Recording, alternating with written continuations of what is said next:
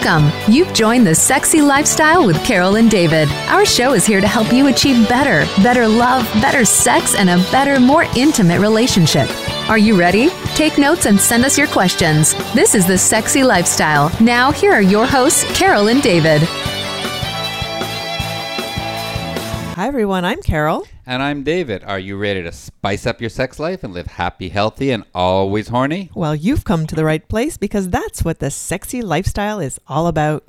David and I are passionate about making your sex life the best it can be. We sure are. And you know we love talking about sex and sexuality, sexual pleasure, communication, consent, respect, and relationships, and hope our discussions open up your dialogue about great sex because, well, great sex matters and we all deserve it. So when it comes to sex and relationships, do you feel like you're doing it all wrong? Perhaps you want to try to fix things, but you're afraid you'll just make things worse? Well, on today's show, we're going to find out how to stop apologizing for your sexuality and take charge of your love life and start living the sexiest and most fabulous life ever. Oh, yeah. This is going to be another one of those amazing shows. But before we get going, let's just take a moment to feature our Throws of Passion waterproof blanket because no one wants to sleep in the wet spot and squirt is hot until it's not. And I have to sleep in the wet spot. So if you're fed up with sleeping in that wet spot or having to change your sheets every time you have sex, then you need one of our Throws of Passion waterproof blanket. It's 100% waterproof and leak-proof and guarantees to keep your bed or furniture dry no matter how wet it gets, even if you're a huge squirter like Carol is. You just have to throw it down and get it on. Throws of Passion will protect any play space from messy massage oils, silicone lubes, or any other sexy wetness. It takes away the worry so you can have more fun. And the best thing is the easy cleanup. When you're done, just throw it in the washer and the dryer, and it comes out looking like brand new. Now available in 2 sizes, jumbo and mid-size. You can order yours today on Amazon. Search Throws of Passion. Great sex starts now. All right. We might be using ours right after this show because I know with our guest today, we're going to have some interesting discussions. So this is the Sexy Lifestyle. We are Carol and David, and we're so excited to welcome today's guest. Gigi Engle is a feminist author, certified sex coach, sexologist, and sex educator. She promotes and teaches about pleasure-based sex education, safer sex practices, sexual health, and confidence. And her work regularly appears in many publications, including Brides, Marie Claire, Elle Magazine, Teen Vogue, Glamour, and Woman's Health. All right. Gigi Engle, welcome to the Sexy Lifestyle. Thank you for taking time out of your day for being here. Of course. Thanks for having me. I'm really excited to be a part of the show. Well, that introduction told a lot of people all the things that you're into these days. Can you give us a little bit of background on how you started being a writer and ended up being a sexologist on the way? Sure. I started my career off in the journalistic space, so I majored in college. And I've always been really interested in sexuality. I think I thought that I was into it a lot more than other people, and definitely had a lot of experimental days growing up, even though I'm my youth, as if I'm 20 years old is old. But no, in my teen years, was heavily into more stuff than I think people my age were. And then, so I started off writing for a website and started taking out a lot of their sex content because I was really interested in writing about sexuality. And pretty soon that just became kind of my niche area. And then I went freelance, and that took off pretty quickly. And I came up with a book idea, which we'll talk about later. And then on the way, I was kind of interested in getting some more credentials and being more of an expert rather than just someone who reported on sex. So I did a program to get a certification in sex education and sexology, and that was really rewarding and amazing. And I learned so much. I thought I knew so many things as a journalist and having read so many studies and constantly doing research, but nothing can really prepare you for the professional life like academic work. So that was really awesome. And then, so I've sort of just been going on from there, and it's been really great. Now, when you first started writing these articles, were the articles based on your sexual experiences that you had growing up through your teens and 20s, or were they just hearsay? No, I mean, some of it was really research based, like interview based, depending on the topic. Like, for instance, I wrote an article. One of the first things I did was about if you could make your vagina or your vulva taste differently based on things you ate. And I mean, obviously, it's kind of not really true. Like, you can't eat pineapple, then your vagina will suddenly taste like a pineapple. It's more like lifestyle and stuff. But like, that was very like research and fact based. But then there were like, there were stories. Like, I wrote one that was like why being a slut makes you a better person, and then wrote all about like my sort of like background is just being like a big old hoe and how much fun that was and how much like I'm with you. made me learn about life. Yes. So so a lot of it was based on personal experience. And I was in a long-term relationship before my now fiance, and I used a lot of my personal stories like from our sex life, and he was not a fan of me doing that. And eventually that just like was like a big problem in our relationship.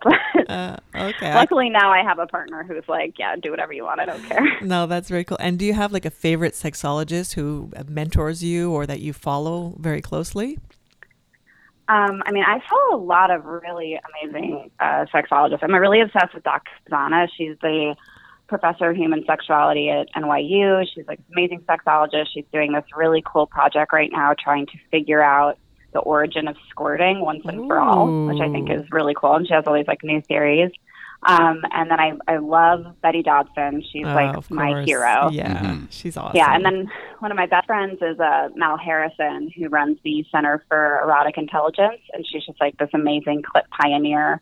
She's like one of the first people to ever have her full entire clitoris like sonogrammed. Wow. And it's just very cool. And so she's amazing and hilarious. And yeah, I follow a lot of people in the community because I think that that's really important to sort of keeping up to date on what's going on, because you think you know everything about sex, and then the next day something completely revolutionary happens. For sure. Gigi, we do a show every week, and we have amazing sexperts on like yourself. And Carol and I sit here, and we've been swingers. We've been for 13 years. We are in the world of sexuality, and we sit there and we listen and we learn and we get educated every week time. on things that we thought we knew a lot, but hell, there's so much more we don't know. And our show is all about getting information out to people who don't know what they don't know. And some people ask us, how could you be talking about sex on every single week? Like, don't you just like exhaust everything? We go, no. It's inexhaustible, the topic of sex and sexuality, and especially human sexuality. It's amazing. Yeah, that's one of the main questions I'm asked on interviews. I think you guys do are more like in the lifestyle and do a lot of your own interviews, so you know that it changes all the time. But I have people on the radio and shows and getting interviewed who are just like, how do you come up with new material? Like, how do you keep it fresh? And I'm like, you have no idea. I don't have to even try. I don't even have to really work on it. Right. Exactly, but it's very cool that you were talking about squirting, because Carol discovered squirting about 10, 12 years ago.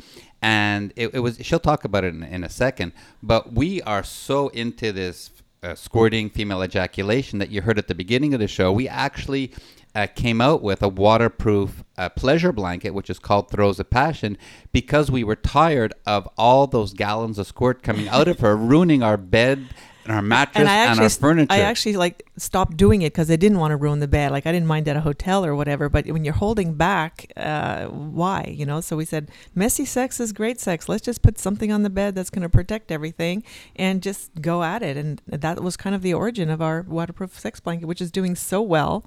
We sell it mostly on Amazon. It's been for sale for almost 2 years now, and it's doing great. So I'm sure there's lots of people out there who can definitely use it. Yeah, I was actually in Warsaw on a sexology retreat training thing. We had this whole conversation, like a round table on one of our off periods, like what does sexologists talk about? But of course, we're talking about squirting, and we just went on and on about how squirting ruined sheets. So we had this really funny guy who was on the trip with us, who was a psychiatrist, and he was interested in learning about sexology. So he was there, and he was such a square. It was so funny. I mean, he was so interested in all of the squirting stuff, and he was like, what do you mean? The sheets get ruined. Why don't you just put a towel down? I was like, oh no, honey, you don't even know. Exactly. I mean, I remember once we were at Desire, Carol was sitting on the side of the pool, and she like squirted halfway across the pool based on how turned on and aroused she was. And I mean, we can do a whole show on squirting and female orgasms and ejaculation. I mean, later on in the show, we're going to talk to you about orgasms, which is one of your favorite topics. But we'll get into squirting. No, I was just going to say before we change the topic is that I love the fact that you're working with other people who are interested in squirt, because the very first time I squirted a long time ago, we actually didn't know what was going on. It was almost a little bit scary, like, uh-oh, what is that? It was delicious. I know, exactly. David loves drinking it. But anyways, then we asked one of our friends who happened to be a sexologist, like this is 10, 12 years ago, and she thought it was just something fake that happens on porn. She actually didn't even know where it came from. She couldn't even answer our question. So I'm so glad it's a bigger topic now. And of course she knows more now. It's much more talked about. But even back then I asked her and she didn't even know anybody who squirted, and she just thought that was a fake thing on porn.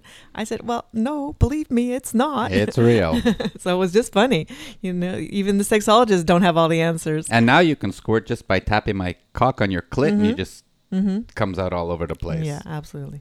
So hence maybe we should move on, right? Let's get on to the topic that we came here to talk about. Now I'm all turned on and erect, and we're going to have to fuck after the show. So yeah, it's going to be awesome. But Gigi, I know that one of your main focuses is pleasure-based sex education, which when you do your educational classes and courses and workshops, you really focus on pleasure. So why don't you expand a little bit more on how you get the word out to make sure that everyone's enjoying themselves during sex?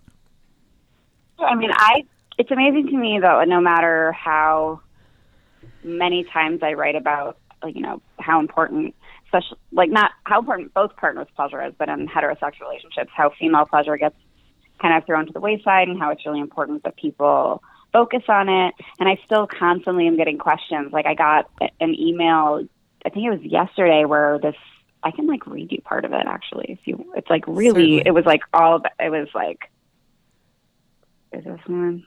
It was like talking about how her boyfriend is perfect in every way, but the issue is that the sex is falling short, and I've tried to discuss obvious fixes, but he refuses to have a conversation about it. He also refuses to allow me to masturbate and always ties my hands during sex so I can't stimulate myself. And I was like, okay, I'm sorry. What about this comes off as being the perfect boyfriend? Yeah. Mm-hmm. I was like, I'm very confused.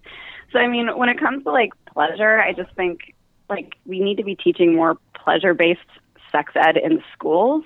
I mean, I think that pleasure-based sexuality should be taught to children, like, in age-appropriate ways, starting with, like, consent when kids are, like, 5 or 6, like, up until they're out of high school, so people can actually be, you know, better lovers and more sexually aware when they're adults instead of fumbling around. Because when we don't have that kind of sex education, people automatically default to porn, which isn't porn's fault inherently, because, like, it's not designed to be sex education. But when it's all you have, that's what you go off of. And then nobody's having very good sex because the sex you see in porn is not realistic, and there's no focus on the clitoris, and people don't know what they're doing. It seems like we can talk about everything, like, from our job problems, our parent problems with our parents, like problems we have with anxiety. But if we talk about sex, it's like, oh no, now you're like the sex person. It's just so weird. It is weird. And that taboo, you know, we keep saying it's got to go away, and maybe slowly it will. And as we get more and more into sex education in the schools, but I don't know if that's actually happening. Are they actually expanding the sexual education program to include pleasure-based sex? Oh, no, definitely not. No, if anything, we are backsliding. Yeah. Sex education, especially in the U.S., is worse now than it was in the 90s. And it's not great. It's not particularly great in Europe or other places either. The only place that's really, really good is in Amsterdam, and they have the lowest teen pregnancy rates. They have really comprehensive sex education from, like, primary school up through high school. Kids, like, kids carry around condoms like it's no big deal. Like, shaming doesn't really exist. Like, kids are actual, like, sexually well beings, and they have the lowest pregnancy rates and the lowest STI rates in the world. And it's just like, it's like we have this proof of, like, an entire country, like, staring us in the face, and we're just like, oh no, they're stupid. That's not right. Wow. Well, we just did a great show 2 shows ago with Dr. Jillian Roberts called Well, we called it Sex Education in the Digital Age. And she is a child psychologist, and she spoke about exactly what you just said, talking in an age-appropriate way to kids very early on in their lives all about respect and consent and self-pleasuring and all those important things. And one of the big points that she brought out was parents who a generation ago would have the talk with their kids now need to have an ongoing dialogue and discussion with them throughout their young years into adulthood to make sure that what they're seeing on a day-to-day basis based on the technology and social media and everything they see digitally is properly understood. And sometimes the parents need to talk to people like you, who's a sexologist and a sex coach, about how to properly talk to their kids. So, we have to create this environment where it's first full circle, where parents know what to say to their kids and to have that continuing discussion. That's so true. I mean, my sister works in the Chicago public school system, and she has wanted me to come in to talk to her students. They're seventh graders for like forever, and the schools just won't allow it. The only places that I'm allowed to speak are in colleges where the audience is 18 plus. Right. There's no way that like a school board would allow me to come in and have those conversations with kids, like the parents. And it's not even just, a lot of the parents say that they want sex education. Like I can't quote the exact numbers, but like there's a lot of parents who say that they want sex education in school, and then there are parents who say that they want to talk about it at home, but like nothing is being put into place. Like parents aren't talking to their kids about it. It's not being talked about in schools. And it's just bizarre because people still have this just really weird, completely unfounded notion that if you talk about sex, it makes kids more sexual and makes them want to have sex more. And it's like, that's just not how it works. Like sex is a fundamental human experience. Like even for people who are asexual, like you still have sexuality. When you're born, you're a sexual being. And to pretend that that's not a part of you and not an inherent need and desire that's ingrained in your DNA is just like completely bonkers to me. Well, maybe what you should do is have your sister set up an location seminar, and you actually talk to the parents before you talk to the kids, because they probably don't know what they don't know either. Well, the parents wouldn't even come into the classroom to have that conversation. Yeah, exactly, because they don't even want to talk about it. They would legit be like, fuck no. Yeah. Plus, if they went on like any of, like, I don't even know if like I'm particularly the right, I know I could be very influential for children, but given like my public image and sort of like the articles that I've written and some of the more raunchy content that I have on the web and videos that I'm in that are like pretty, not like for me, they don't seem aggressive to me, but talking about the prostate to like a parent who doesn't even want their kid to talk about sex, they're going to be like, oh hell no, this girl's not getting anywhere near my kid. And even when we spoke with Jillian Roberts, she's a child psychologist, so like you said, she has the background for it, but she's also written many books as well. So if anybody's out there listening and wanting to know where you can get some more information, because it's not coming from the schools, then there are definitely books online, and you can check out Jillian Roberts from our website. But for your the issues, the things that you talk about, even at 18 years old, because that's the age that you're allowed to talk to them at college age, that's still good. It's still fresh. There's still the need there. And especially at that age, they're very curious because they probably are all having sex by then. And they want to know how to have better sex and make sure that they are including pleasure with their partner, especially the female partners or those that have vulvas, to enjoy as much as they can. So don't give up. Even though it's not young age, I still think 18 years old is still plenty of time to learn all those great stuff. I mean, I definitely have no intention of giving up on it. It's actually interesting because I thought I went into this into a college class to talk about in the Chicago area to talk about what I thought we were going to be talking about was consent, because the professor had reached out to me and said that he was like really alarmed by how little his like college age students knew about consent, like not understanding that you could revoke consent, like not realizing like being drunk meant that you can't give consent, like really like sort of like things that you think are basic but are really not. And when I went into the class, it was like we didn't even end up talking about consent really, because we were too busy talking about like what a clitoris is and like where. And I had a girl email me from the class like a couple days later asking me like where she could get affordable birth control, and I had to like find a Planned Parenthood near her and send her the information because she had so little information on how to get birth control. She didn't even know what a Planned Parenthood was, I don't think. Wow. Well, I love the fact that it's all getting out there. So that is just amazing. So let's talk a second about what you mentioned. You started talking about a little bit earlier, which was self-pleasuring or masturbation. And I know teens growing up try to or want to get into having sex. And we were talking the other day about if you don't know your own body, how can you tell somebody else what you like and have great sex? So, Gigi, tell us a little bit about your coaching and your teachings on self-pleasuring and how important it is. Yeah, I mean, I love masturbation. Like, I think it's one of the most important things that we should be teaching. It's private behavior because, a 5-year-old's going to probably, be masturbating, on the playground and not know what they're doing. But, starting off with a conversation where it's, it's not, shame. And that way kids, have the opportunity to explore their bodies because, especially for young women who don't see clitoral stimulation in pornography, don't hear what a clitoris is, definitely don't hear the word clitoris in a sex ed classroom. Learning about your body and masturbating is the ultimate tool you have for your own sexual autonomy. If you don't know how to bring yourself to orgasm or how to give yourself sexual pleasure, you can't expect a partner to do that. Mm-hmm. And especially with sex ed being the state of what it is in this country, there's very little you can expect from any partner because they are probably as clueless as you are. So it's important to encourage young women not to be, and instead of slut-shaming them, to actually explore their bodies so they can have satisfactory sex lives. Because you have tons of women who are in these sexless marriages or these marriages where they're relationships where they're I'm not having orgasms, I don't really get it. Why don't I orgasm during penetration? And it's no, it's just not even how it works. Yeah. And I write about this in my book that's coming out in January, but I have a very radical idea that in my opinion, and not in my opinion, I don't think it's radical in my opinion, but to some people they think it's radical.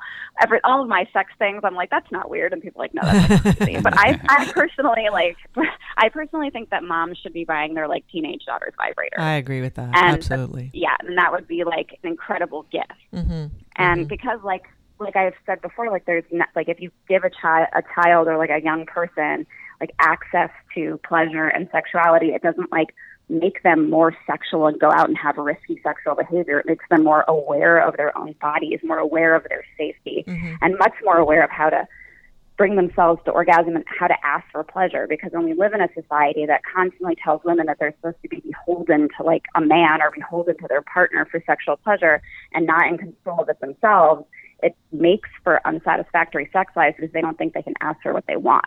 Mm-hmm, absolutely. And when they know what they want, because sometimes they can't ask for what they want because they don't even know. But if they are given the permission to explore their bodies and they know what they want, it just comes out more natural to ask for it. It just feels like it's okay to say, hey, this is what I like. Whereas I remember myself at that age, if a guy said, hey, what do you like? I would say, because I didn't know, I would say, oh, I like everything. But really it's because I didn't know. I didn't do masturbation when I was younger. I actually really only started masturbating in my 30s. And that might be very strange for everybody who knows how sexual I am today. But I just didn't know anything about sexual pleasure at an early age. And in general, having sex, fucking, eating pussy, sucking cock is supposed to be pleasurable.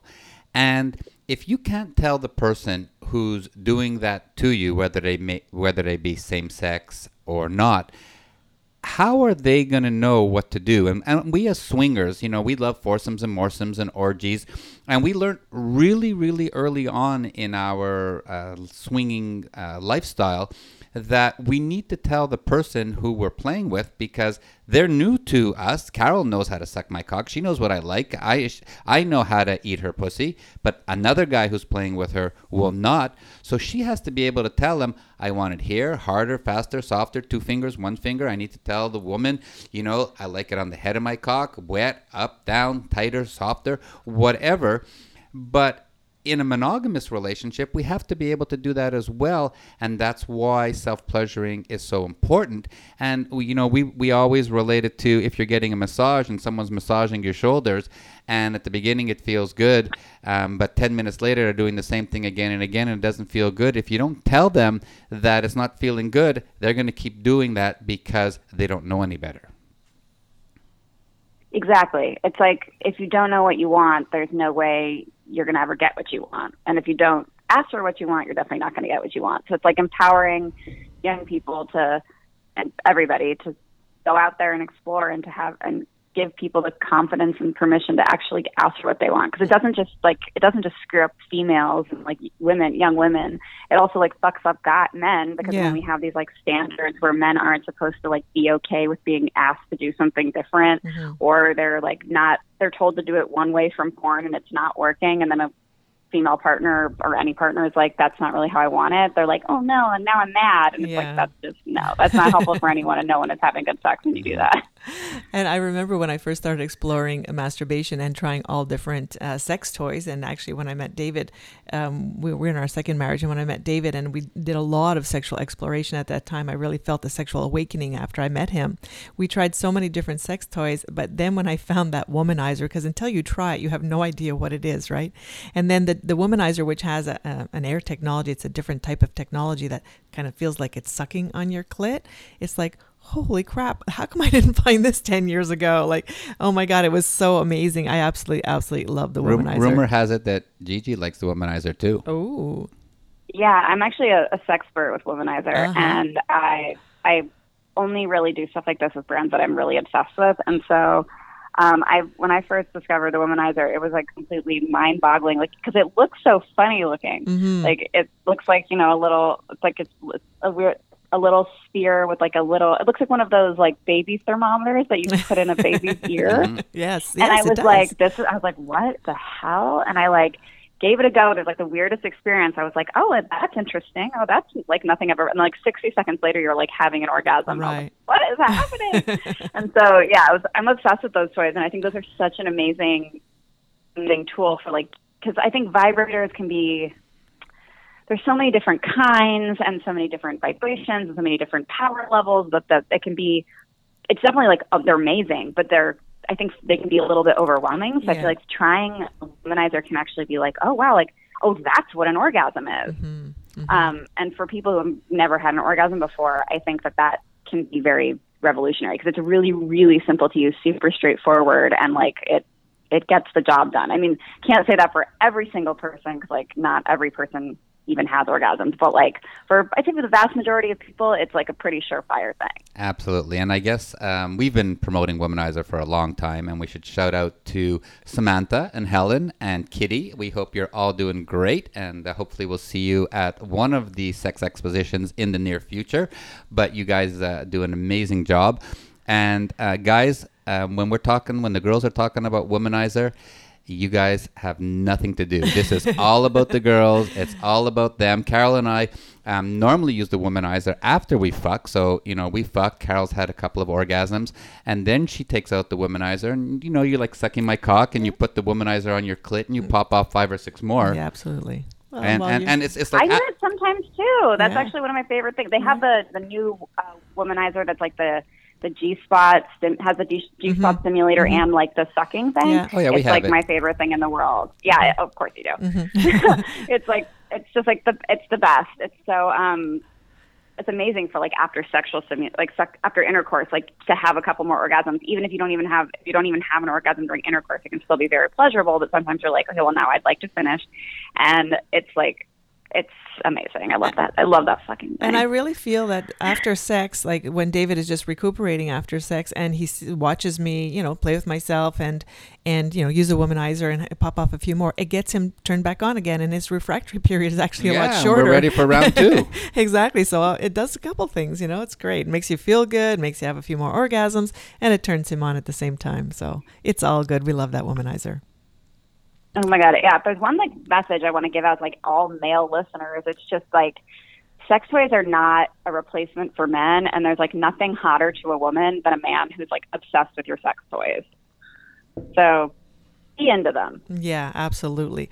I guess this is a great time to take a quick break. We are talking with sex coach Gigi Engle all about pleasure-based sex. And when we come back, we're going to find out more about Gigi's journey as an author when we hear all about her new book. So this is The Sexy Lifestyle with Carol and David, and we'll be right back after this. All right, let's remind everyone, or let's invite everyone to join us as we broadcast from the world's most iconic adult playground, Hedonism 2 in Negril, Jamaica, August 18th to 25th for the inaugural Hedo event, which is the Miss Nude Showgirls and Pole Dance Stars. And we'll be there with the sexy fun costume parties all week long, which are hosted by the International Miss Nude semifinalists, who will then compete for the grand title by performing in the Exotic Nude Talent Show on August 24th. So come root for your favorite girl and bring your own exotic costumes to join the party. That's Hedonism 2 Resorts in Jamaica. Head to our website, thesexylifestyle.com, for more information about this and other events. Oh, I can't wait. It's going to be a great time. We love being on the beach in Negril. All right, this is The Sexy Lifestyle. We are Carol and David, and today we're having an amazing discussion with author and sex educator Gigi Engle, all about all sorts of hot topics surrounding sex and sexuality. And now we're going to dive into her new book. So I love your summary of your book, which appears in your website, which says, "Stop apologizing for your sexuality and take charge of your life." And I guess that's the backbone of your book. And I'm going to let you introduce your new book to everybody. Sure. My new book comes out January 21st, and it is called All the Fucking Mistakes. And it is All the Fucking Mistakes, A Guide to Sex, Love, and Life. And it is all about sort of embracing your inner slut power and really taking charge of your sexuality. And, you know, it talks all about masturbation, the full structure of the clitoris, buying your first vibrator, getting into more kinky stuff if that's what you're into, all the way through, like, different types of lube, like STIs, like safer sex, and those sort of topics. And then it also gets into more of like getting the relationships that you want and like not settling for mediocre bullshit in love and being just the best, amazing you that you can be without any apologies, and just sort of learning from your life lessons and being your awesome self and exploring and loving every minute of it. Now, I love the title, All the Fucking Mistakes, because we all make mistakes. I mean, humans are not perfect, by definition. And, you know, we're always curious about what other people's mistakes are too. And that, like, are we alone with our mistakes, or everybody else fucking it up also? I love that kind of concept. So it kind of brings you into a family or a community already when you just read the title, which I think it's a great essence behind your book. But do you actually talk about mistakes that people make in the book? Yeah, definitely. Well, it's kind of like in sort of the overarching based on kind of like the questions I've gotten from readers in the past, like, you know, how do I buy my first vibrator? Like, can I get addicted to a vibrator? Like, what do I do if I want to try kink for the first time? I don't know what I want to, and kind of like, it's sort of like a guide. Yeah, so it's sort of a guide to love, it's a guide to sex, and it's like, it's sort of a way to look at these sort of generalized mistakes that a lot of people make, so that people who read the book will hopefully either not make the same mistakes, will make the same mistakes and feel like they have a guide to get through them, or will be people who have, you know, made a lot of the mistakes that are in the book that are very relatable, and will be like, oh, okay, like, that's all right, like, that's just life, instead of feeling like isolated or alone or weird. Yeah, exactly. And now people always love to hear the other people's mistakes, and either, like you said, by not doing them. But do you have like perhaps two favorite mistakes that you talk about that people make during sex?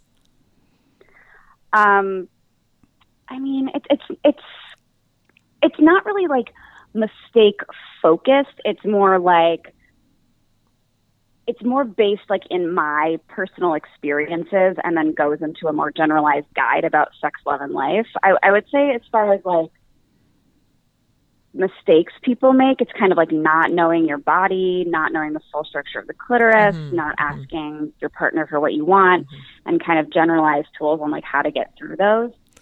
One of my favorite mistakes like wasn't sex based, and it was like, it's a chapter called "Forgiving Yourself for the Stupid Stuff You Did While You Were Drunk," and it's it's all about like my like stupid drunk hookups, and like how I like such a fuck girl in college and would like go on dates just so that guys would pay for dinner, and then I used to do that too. Never call them again. Like, it was like all this kind of stuff like that, and like I think that, like, you know, young women will read that and be like, oh yeah, I guess I probably shouldn't do that. Right. And then at the same time, it's like when you go through the hangover, like shame spiral, and you're like, oh, I ruined my life, and my friends are never going to forgive me because I fell off that table, and like I kissed that guy, and they're gonna think I'm such a weirdo. And then it's like, oh wait, like, no, it's actually not that big of a deal. Like, you're just hungover. Right. Oh yeah, and probably they were so drunk they don't remember you doing it either. It's the same thing. And Gigi, yeah, that's the thing I always tell people. I'm like, you have to remember that like you're out at the bars and like you blacked out and we're being like a tragic mess. Like 9 times out of 10, everyone else was too and doesn't remember. Right. Exactly. It's absolutely true. And Gigi, do you think faking orgasms is a mistake? Oh yeah, I talk about that. Definitely talk about that in the book. I think it's like a cardinal rule to not fake orgasms, because when you get into a fake orgasm loop, and I've written a million advice columns on this, it's like you get into a loop where you then are faking orgasms once, and then you feel like you have to fake an orgasm again because you did it the first time, and then your partner thinks you like something that you don't like, or is doing something that isn't quite getting you there, but is like almost getting you there, but thinks it's enough, but it's not. And so if you fake an orgasm, you're not just doing yourself a disservice, you're doing your partner a disservice, and you're doing all of their future partners a disservice. Yeah, absolutely. I mean, I was in that loop for quite a while in my love life, and the hardest thing is to get out of the loop. So I don't know if you have some great advice on how to get out of the loop. How do you actually tell your partner after doing it for years that you didn't actually get off on those moves? How do you tell them after all that time? I mean, I think this is kind of where having a couples therapy or like a relation or a sex coach, like the stuff that I do, really comes in handy. But it all kind of starts with being honest and having open communication and being willing to have those really difficult conversations, because like you probably are going to hurt somebody's feelings, like telling them that, and that's kind of inevitable. And you have to have the conversations though, because you can't go the rest of your life not having orgasms. Mm-hmm. So like really coming from a place of empathy and being like, starting with the stuff that you really like, that's super positive that they do, and then bringing up sort of the more, not necessarily negative, but the more complex aspects of where you weren't having orgasms, or something that they could do that would be more intense, or suggest trying toys, suggest trying different things in the bedroom so you can actually get yourself to that orgasmic place, as opposed to just being like, you've never given me orgasms, so you're the worst, like, because that's not going to get you the orgasms. Pretty much like the ultimate goal is to make you have a real orgasm. So think about the way you're going to approach a conversation that is going to get you the orgasm instead of just into a fight. No, I think that's a great idea. And even if you had a sex toy, for example, like a womanizer that you could, or maybe not a womanizer because you want him to be able to do it for you, that actually gets you to the orgasm, and they say, oh, honey, wow, that felt really good. And maybe we should do that more often. And then later, hey, why don't you try that, but with your fingers this time? And in that kind of thing, probably would be the right way to go about it, instead of not saying anything like I did. Right? That's exactly. the bad way of going at it. I use the womanizer like as an example. Like I have lots of orgasms with my fiance, but like I wanted him to try doing that kind of like rhythmic sucking motion that the womanizer does. And I was like, I showed him the womanizer itself, like put it on his hand so that he could feel how it does it, and then like had him mimic it. And that's like a really good learning tool, because like now he's really good at that. Oh, wow. There you go. Well, David was already really good at it to start off with, so I don't think there's a whole lot of improvement going on. Thank you, hon. But I do have to tell you, the other day when you were giving me a blowjob, and I told you I came in your mouth, I faked it. Oh, so okay. All right. I'm glad you let so that all out. that cum that ended up in your mouth, it wasn't fake? real. It wasn't. Yeah, oh, exactly. It was just fake. Okay. How do guys fake orgasms? Have you met anybody like that, Gigi? That when men have faked orgasms? Yeah.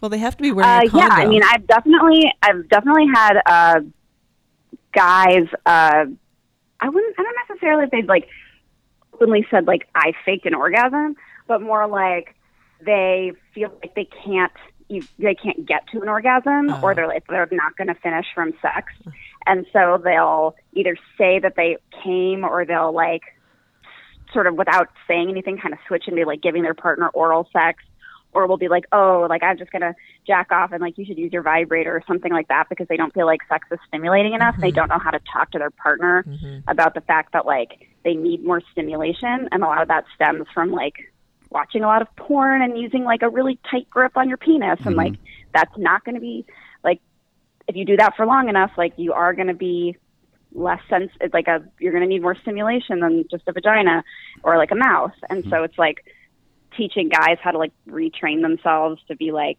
sure. And you know, Carol, able to experience softer touch. Carol and I have great sex. We fuck regularly. And there are times where, you know, we can be going at it and I just feel like whatever we're doing, it's not going to bring me to orgasm. And we just stop. And Carol says, well, you know, why don't you just stroke your cock, or why don't I masturbate? And we do it a little bit differently. It doesn't have to be that we're fucking and I come in her pussy or I come in her mouth. She loves when I come on her tits. And sometimes she finds it very erotic when I'm stroking my cock. She just sits there and watches or licks my balls. And it's just a different way of having an orgasm. It doesn't have to be penis and vagina. Well, it's also just I mean, variety. Kind of, yeah, go ahead. Exactly. I think that's part of like what we need to be teaching people. It's like there's this weird, I guess it's not weird, but it's like, to me, it's like, are we still really doing this? Like hierarchy of like where intercourse is like the ultimate goal, and that's like the ultimate sex act. And it's like, it doesn't even bring most women to orgasm unless there's some kind of manual stimulation happening at the same time. And like, a lot of people don't even really like intercourse that much because there's a gazillion other things you can be doing, and all sex acts are valid sex acts. So that's putting so much pressure on yourself if it's just ruining the whole experience. Well, Carol very rarely comes when we're fucking. No, but if anything, it's when I'm riding you because I know how to grind my pussy, which is then stimulating my clit. And then you squirt and orgasm at the same time. Yeah, exactly. So when I'm on top and in control, I can actually I can ride him and also be stimulating my clit at the same time. And then I know how to control that, and I can make myself come at that time. And I'm playing with your tits and nipples, and you just got everything and going. you're doing nothing. Wrong. Yeah, I mean, the only time I ever have like intercourse orgasms is if like I'm using coital alignment technique, and like, or if I'm using a vibrator like in missionary. So it's like, that's like the only time it's happening. Exactly. And I feel like I still get a million questions, like so many questions every month, like of people being like, I'm not orgasming during intercourse, like why? And I'm like, ugh. Yeah. That's because we need to teach those things. So I'm so happy that you're out there telling the world, and we have these shows that we can tell the world all this information where they can go and read your books and get more information from your website and coaching or whatever it might be. Yeah, absolutely. I guess it's time for another break. Let's just remind everybody that we are Carol and David, and that we're with author and sexologist Gigi Engle, talking about relationships and all the fucking mistakes that we all make. And when we come back, we're going to be getting into our favorite segment called Great Sex Matters. Yes, we are. All right, this segment of The Sexy Lifestyle with Carol and David is sponsored by the STC Croatian Cruise. Get ready to experience STC's famous foam parties, Dex parties, and erotic live shows, or simply savor all the amazing sexy couples that STC has to offer, and we're going to be there too. Departing from Venice, Italy, August 29th, 2020, for 7 sensual nights and 8 glorious days of visiting some of the most historic cities in Europe throughout Croatia and the Eastern Mediterranean. Come party with us on a ship full of open-minded, sexy couples, and find yourself swept up into a dream world of such incredible beauty and sensuality that'll take your breath away. For more information about this trip or any other events, visit thesexylifestyle.com travel and events page. All right, this is The Sexy Lifestyle. We are Carol and David, and we're going to remind you, for real, credible information covering all topics of sex, sexuality, and relationships, to go to our website, thesexylifestyle.com. All right, on we go. We have been chatting with sex coach and author Gigi Engle, and now it's time for our favorite part of the show, where we get to talk about great sex because... well, great sex matters, and we all deserve it. So Gigi's been teaching and writing about sex for a long time now, so we're going to get her to do a little educational segment with us right here, right now, and hopefully we're all going to learn something new. So I'm going to ask the first question. Gigi, great sex matters, but why do we push for better sex? I think we push for better sex because sex is amazing and orgasmic potential is pretty limitless, and having better sex is like, having better sex is like when you have like plain ice cream, and plain ice cream is amazing and you love it, but then maybe you want to try some whipped cream on top of it because that sounds like it would be an extra added thing. Or you're like, oh, I want to have some sprinkles on there because that sounds like extra explosive. And we're really explorative creatures as human beings. And I think like pushing for better sex and trying new things is sort of in our nature. We do it in every other aspect of our lives. Like, for instance, if you're a marathon runner and you like get like a 10-minute mile and you're like, I want to have like a 9-minute mile, and you push yourself and you want to try more stuff. And I think that that's just kind of inherently how humans are. We're just curious. Curious and explore. I mean, we definitely, humans love to explore. So I guess the next question we want to ask you. Oh, wait. I'm going to do it. You want to do it? Okay. Because it's all about boys. Okay. It's all about boys. And it's really an up-and-coming thing. And we were talking about squirting and G-spots and orgasms and clits and all that. But I want to take a second to talk about you being like a dick whisperer. And let's get into how important the prostate and what pegging is doing for males and orgasms today. Sure. I mean, I think the prostate is like the unsung like male body pleasure, like in the entire universe.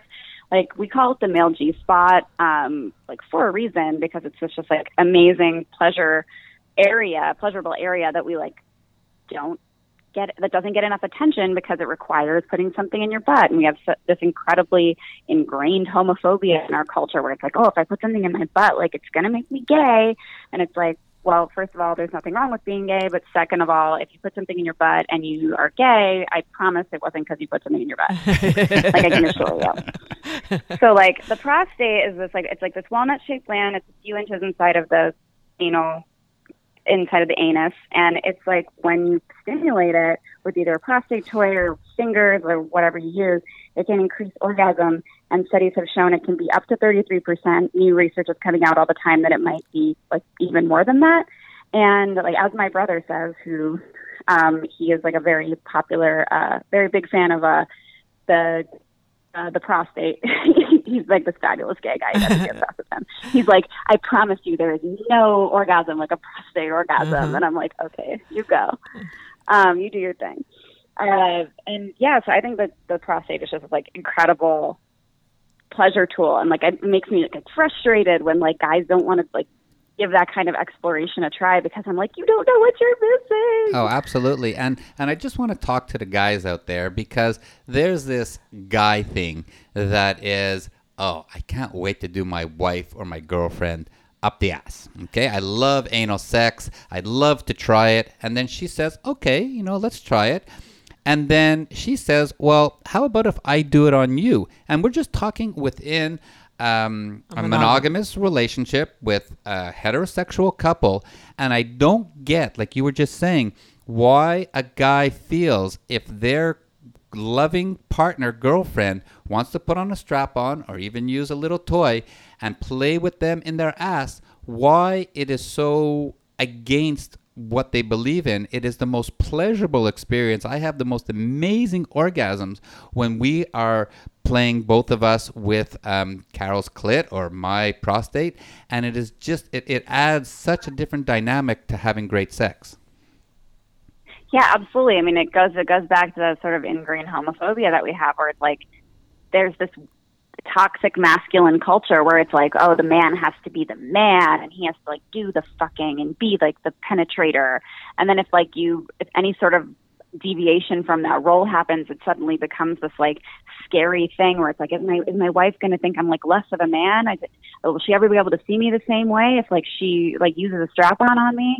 And it's like it's like the exact opposite is true. If you're a man who's like really comfortable with the sexuality and actually explorative, which is very sexy, and actually wants to try new levels and new terrains of pleasure, like that's pretty much the manliest thing you can do. Like that's extremely, extremely cool and very, very sexy. And it's the way less, like, it doesn't seem very manly to be like, I'm scared of that because it might make me gay.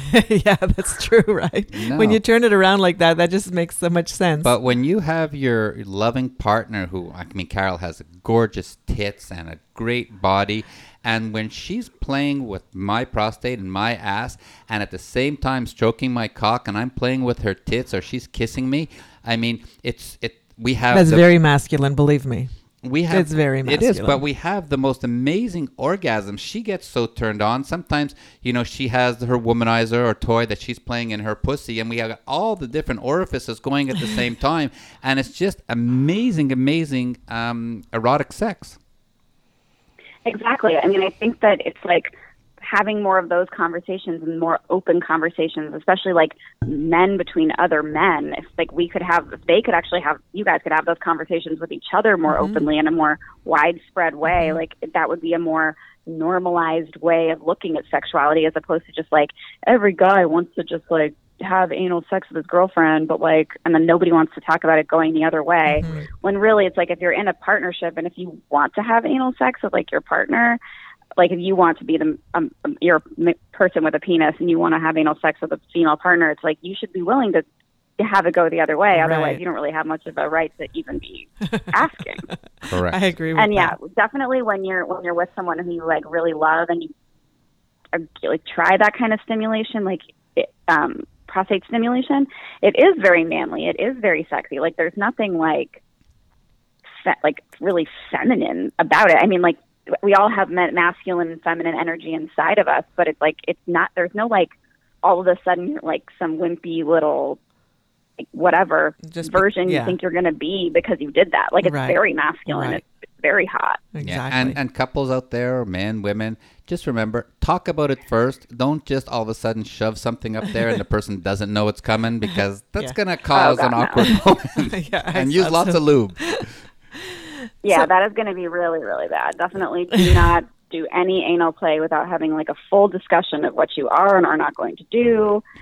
Like reading up and learning about anal preparation, because the anus does not lube itself the way a vagina does.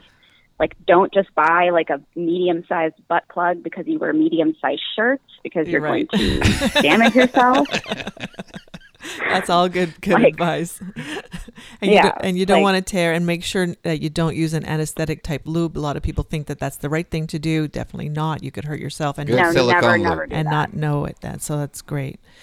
So I definitely never use numbing lube. I've had friends in the past who have told me that using numbing lube for anal stuff is like a really good idea, and I'm like, never do that. You will end up with anal tearing and you'll ruin your butt. Yeah, no, we also advise on that as well.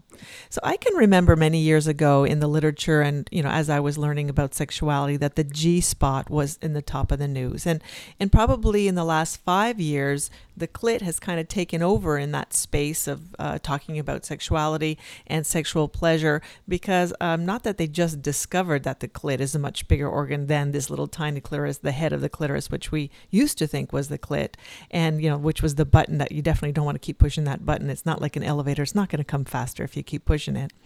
But we know now that the clit is actually a very big organ of erectile tissue, almost as much erectile tissue or even the same as a penis would have, that it's embedded inside the vulva.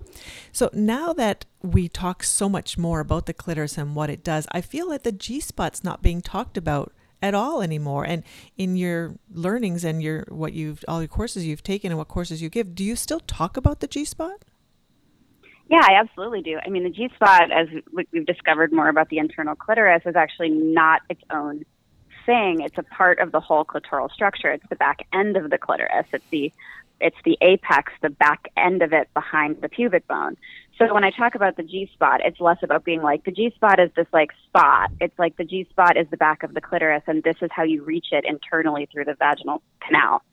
So the G-spot is definitely a thing. It's definitely a part of the clitoris, but it's also like moving away from the word spot. And I like to think of it more of like the G-spot area, because like a lot of people's G-spots are more like widespread. They're larger than other people's, and like that kind of pressure can be pinpointed. It can be more in a massaging motion.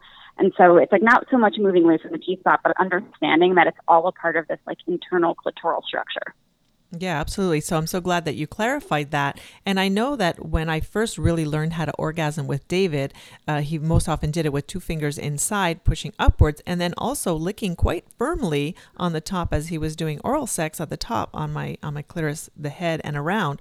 And so I realized only after I learned about the structure of the clitoris that he's actually pushing from below and pushing from the top, and that's why the clitoris was getting so stimulated, and I have all those amazing orgasms during oral sex. Right, but now we've learned even more that the whole vulva legs area. And the clitoris and the vulva area needs to be massaged and needs to be aroused, and all the blood has to be brought there. And once that's done, then you have even more amazing orgasms because the complete clit is engorged and not just the head. Right. Exactly. It would be exactly the same thing as if like you were stimulating a penis and the only thing you were touching were the head of the penis. Like you could probably get an erection that way and maybe even have an orgasm that way, but it's not going to be as great as if you engage the entire penis and the balls and the perineum and even the prostate. And that's kind of like a kind of an interesting way to think about it, because like our anatomy is much more analogous than we think. Mm-hmm. Well, we know that now. We didn't know that before. Even growing up, I had no idea. Well, I mean, we didn't really know the full structure of the clitoris even at all until 1998. Mm-hmm. It's like shockingly recent. Yeah, exactly. And I'm there like, how can that be? Like, I'm still, mind boggled by that fact that we didn't know it was there. Right. I just don't believe it. I think we did know it was there, but nobody said anything, right? I mean, people didn't even know that the clitoral glands were the thing that brought women to orgasm until, like, God knows, like, way too long ago. Yeah. Well, Exactly. I mean, not soon enough. Right, exactly. It should have been a lot longer ago is what you're trying to say. No, I agree with you 100%. So now that we know that the clitoris is actually a full organ and the G-spot is a part of it, that you access, like you said, the bottom part of the apex of the clitoris, and we know that we have to stimulate the whole organ of the clitoris in order to have amazing orgasms. That's kind of the whole key to it. So everybody keep that in mind. Make sure you're doing it. You can, get more information from Gigi's books and on her courses and everything else. But that's what the takeaway today is, that clit is a good thing to play with, the whole area. I guess we're coming to the end of our show, and we would like to leave our audience with some wonderful advice from Gigi. So how about if we ask you this question, for couples who think they have a good sex life, what are the top 2 things they might want to try in order to push the boundaries towards having a great sex life?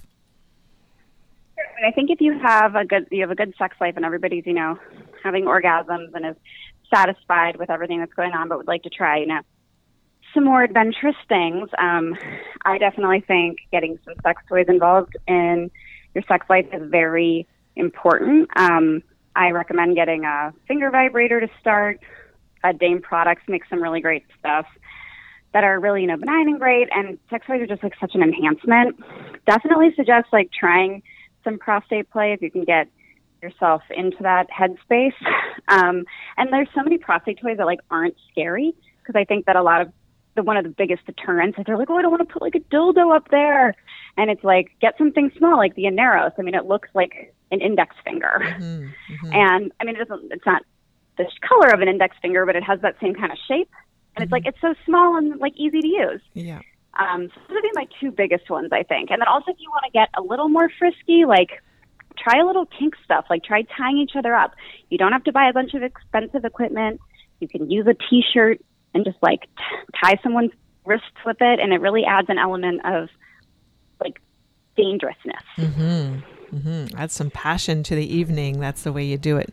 Kill off one of those senses, or touch, or even a blindfold is something exciting. Do it in a different room. Do it in the car. Do it where people might see you. Just add some spice, push your boundaries, and explore your fantasies. Yeah, I always say for couples, like, to make a sexual bucket list, and it doesn't even have to be, like, super crazy. It can just be, like, 2 or 3 things that you're interested in trying or that you fantasize about, and then compare notes and kind of go over which of the things you guys would be willing to try together. That's a great advice. Fantastic. I like that a lot. All right, Miss Gigi Engle, that was an absolutely amazing show. Thank you so much for all your great sexy advice. Why don't you take a minute and tell everyone how they can find you online, on social media, and again, when your book is going to be available and where they can pre-order it. Thanks you guys for having me. It was really amazing. My website is missgigiengle.com, and you can pretty much find everything there. My advice column, Ask Gigi. You can find a link to where you can buy my book, which is called All the Fucking Mistakes. It's out January 21st. That's missgigiengle.com. And if you want to follow me on social media, I'm Gigi Engle on Instagram, Twitter, and then Gigi Engle Writer on Facebook. So follow me on social. And you can also subscribe to my newsletter through my website at missgigiengle.com. There's a little button that says newsletter. And I love your website. You got so much great information there, so I encourage everybody to go check it out. And we are learning more and more every week with all our fantastic sexpert guests, and we hope you do too. You can visit our website, thesexylifestyle.com, to find incredible information about sex and sexuality. And remember to sign up on sdc.com if you're looking for an open-minded online community to meet other sexy people and find out where the events are happening near you. If you use promo code 30314, you'll be able to get the first month free, so check it out. And let's remind everyone once again to join us at Hedonism 2 on the Grill Beach in Jamaica, which is a clothing optional resort for the amazing Miss Nude Showgirls and pole dance stars, August 18th to 25th, where you can root for your favorite girl and bring your own exotic costumes and join the party. For more information about this trip or anything else, visit our website, thesexylifestyle.com, or simply send us an email at ask@carolanddavid.com. Well, that's it for another fantastic show today. Thank you, Gigi Engle, so much for being here. Thank you for having me. It was wonderful. It was fantastic, and thanks to everybody out there for listening. Join us again next time for another hour of The Sexy Lifestyle, where we talk about sex and sexuality and all the fun ways to spice up your sex life and live happy, healthy, and always horny. Stay sexy, everyone. Until next time.